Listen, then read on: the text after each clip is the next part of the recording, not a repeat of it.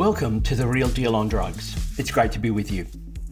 If you've heard me speak at your school, you would already know that I'm not here to lecture or tell teens what to do. At some point, everyone has to make their own decisions about what they choose to do or not to do in this area. But it's important that whatever decision is made, it's based on the best information possible. Anyone can listen, but it's important to remember that what is being talked about is done so with young people in mind. As always, if you have friends who haven't heard me before and you think they'd be interested in what I'm going to be talking about today, you can share this podcast with them. Sometimes I'm asked whether I think what I do in schools actually works. Do my talks and my blogs and my Instagram posts actually make a difference? Well, firstly, it's really important to acknowledge that when it comes to underage drinking and other drug use, we're actually not doing too bad in this country. Due to media coverage of the high-risk drinking amongst young teens, sometimes we forget that there are growing numbers of Australian young people who choose not to drink at all. I know some people find that hard to believe, but every piece of research we have shows that the number of Australian young people who choose not to drink has actually increased over the years. It's also the same in other parts of the world. We're not totally sure why this has happened, but there it is. When it comes to other drugs, yes, there are some that have increased use in recent years, but for others, far less teens report ever using them. But when it comes to answering this question about whether what I do makes a difference, let's just stick with alcohol for the time being. I think why so many find it hard to believe that less teens are drinking is that some of those who do drink alcohol are likely to be doing it in a very risky way. Some in a much riskier way than in the past. This is not necessarily a big group, but they're a very obvious group. Everyone in their year group knows who they are. They're usually pretty popular, and they tell everyone what they do, often posting their weekends' exploits on social media. They drink a lot, and they drink it very quickly, and many of them are spirit drinkers, drinking things like vodka, whiskey, bourbon, or rum. To be totally honest, I don't believe there is much that can be done to change this group's behaviour. I don't think that me standing up and lecturing them about the dangers is going to make much of a difference. Telling them that their drinking could potentially cause great problems, even death, just isn't going to work.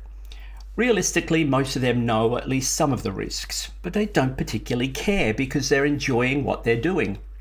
Their drinking may be helping them forget other problems, or it makes them feel a part of their social group and more accepted by their peers. Let's be really honest here. They might just be having fun.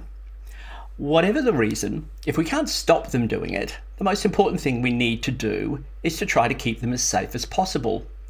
So, do I believe what I do actually works? Well, I suppose it depends on what you mean by works. If you mean, do I think it stops young people from drinking? As I've already said, most probably not in most cases. But do I think that some young people actually use the information I give them to look after themselves and each other? Absolutely. I don't have any hard evidence to support this apart from the countless emails I have received from young people all over the country who say that they have done just that. Now, I know there are some young people who think that my little tips like it's water time and a fistful of food are a bit of a joke. But even if that's the case, they still remember them. If that means that just once in a while, one of those risky drinkers who say they found my talk boring or they slept through it or whatever, if they just simply have a glass of water at the beginning of their night out, subconsciously, and without thinking about it, then you know what? It's made a difference. And that's all I can hope for. Well, this is going to be a really interesting episode because I'm going to be talking about an issue that, at the moment, is affecting almost every school I visit right across the country, and that's vaping. Now, right at the start, I want to make it clear that this is a very new phenomenon, and as a result, we're still learning so much about it, particularly when it comes to young people and vaping. But I'm going to do my best to tell you what we do know. Vaping is the use of electronic or e-cigarettes. Although similar devices had been previously available, it was in 2003 that a Chinese pharmacist developed the first e-cigarette in an attempt to provide an alternative way to inhale nicotine, the drug found in tobacco. He was looking for a way to remove the most dangerous thing about the use of cigarettes. That is, you smoke them. Put really simply, you burn a cigarette and create burnt matter. This burnt matter, or smoke, contains tar and a range of toxic chemicals. You then inhale that smoke and tar and the like. That then collects in your lungs and causes cancer. It's really basic. Everyone knows smoking causes cancer, smoking kills. What this pharmacist wanted to do, as I said, was to remove the smoke from a cigarette, and that's just what he did. Instead of burning a cigarette, creating smoke which contained nicotine, his device vaporized liquid containing nicotine, allowing the person to inhale a vapor or aerosol and not smoke. As a result, one of the greatest harms associated with the use of cigarettes had been removed. At the time, they were referred to as electronic nicotine delivery systems, or ENDS, and they were developed and promoted as an effective way of quitting smoking. E-cigarettes, the term usually used for those devices that are designed to look like traditional cigarettes, and other vaping devices, often just referred to as vapes, basically consist of three components: a battery, a heating element, often called a heating coil or atomizer, and a pod or cartridge that contains e-liquid. Some of the more sophisticated devices that are now available contain a whole pile of extra things, but those three components are the most important and really explain how a vape works. When someone vapes, the battery activates the heating component and turns the e-liquid into an aerosol or vapor. This is then inhaled, held in by the person vaping, and then exhaled, resulting in large amounts of aerosol being expelled. So let's get back to this e-liquid. This is one of the big issues around vaping for Australian teens, because the evidence we currently have quite clearly shows that most young people are using the cheap disposable vapes that are accessed through social media or the internet. The vast majority of these brightly coloured, multi-flavoured devices are made in China, and there is little to no quality control.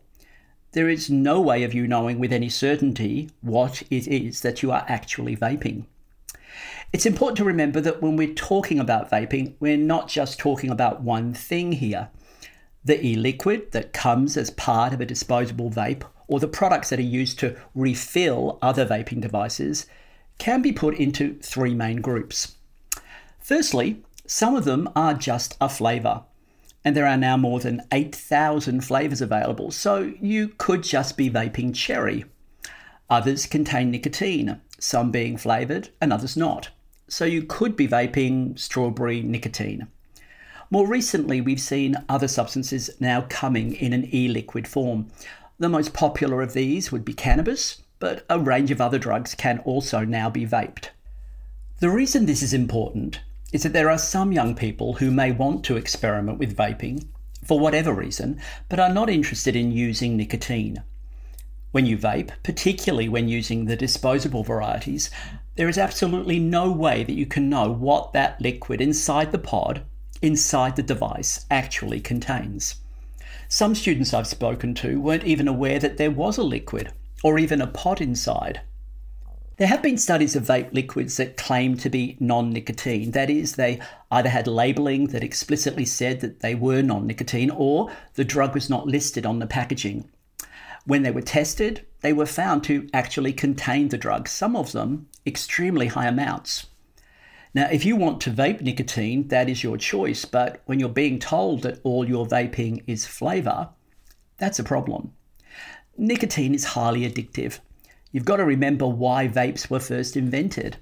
That is to help people quit smoking because they had become addicted to nicotine. Ask any smoker who tried to quit the habit. They weren't necessarily addicted to the smoking. Nicotine was the problem. Vaping has removed the smoking problem for long-term smokers, but unfortunately, it has given young people access to an addictive drug that most of them would never have tried: nicotine. Recently, I've been contacted by parents and even some young people who have asked me to help them in relation to nicotine dependence. One Year 12 was struggling to get through even one lesson without craving nicotine. He'd been vaping for just over 12 months, and had been expelled for refusing to stop vaping on school grounds. I've also been working with two 14-year-olds, they're both in year 8, who now wear nicotine patches because they became addicted to nicotine because of their vaping. Interestingly, none of these had ever been smokers. They'd all been introduced to nicotine through vaping. When I ask young people why they vape or have ever chosen to vape, I've never really got a particularly great answer. Some of those who do vape nicotine do say that they enjoy the head rush they get from the drug. Others say it's just something that they do socially and that everyone vapes.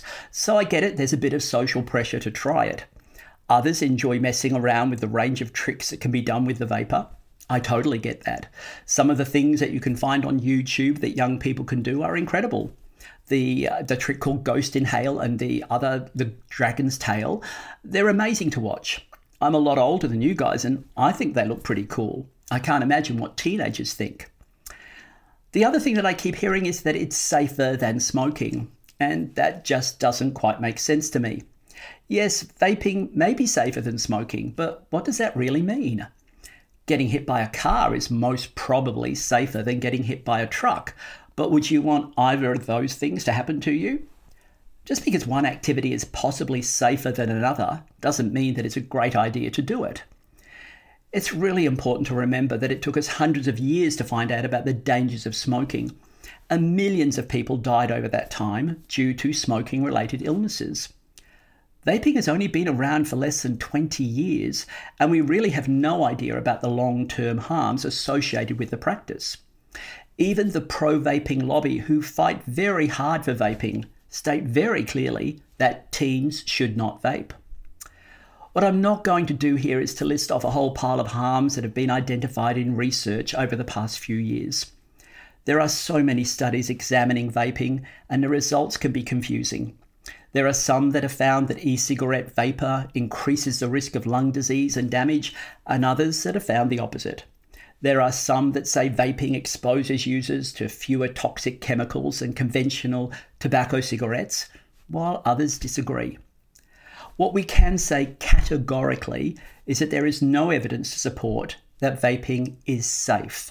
That is, they are completely risk-free. You may have heard that there have been some deaths linked to vaping, and that's true, but I believe in being honest with young people, so we've got to tell the whole story here. Since 2019, 68 people have died and around 2,800 people have developed serious lung damage that was linked to their vaping. For a while, nobody could understand the cause. In fact, for quite some time, they were labelled mystery deaths. Why were these people who vape dying or becoming incredibly unwell and others weren't? This condition was eventually named EVALI, e-cigarette or vaping product use associated injury. And it took some time for researchers to identify what caused the problem. In the end, it was discovered that those affected had all been cannabis vapors, and the pods containing the cannabis e-liquid had been contaminated with something called vitamin E acetate. That's the ingredient that led to the deaths and hospitalizations. As much as these deaths are highly unusual, what they do highlight is that when you purchase any vaping product, you can't ever be totally certain what it is that you are using. Now, there have been two other potential harms that have been brought to my attention by young people themselves. The first is exploding devices. To create the vapor, the device has to heat the e-liquid to a very high temperature very quickly. If the device is faulty, or in both the cases I've been made aware of, the battery is not the best, it can explode. These cases both involve the disposable vapes, one exploding in a young man's face, causing some real damage as the device shattered. The other caused significant damage to the young person's hand when the vape blew up as it was being passed to him. It caused quite a large cut, but the real damage was due to the very hot liquid, or almost oil as he described it, pouring out and burning his hand. You'll see lots of stories about exploding devices online, as well as quite horrific images that accompany them. Let's make it clear that these cases are highly unusual. People aren't blowing up all over the place, but it is a risk. The cheap disposable vapes are really problematic, particularly if you take the time to open one up and take a quick look inside. The quality of the battery that is used is extremely poor, and the components are actually held together by sticky tape. Yep, sticky tape.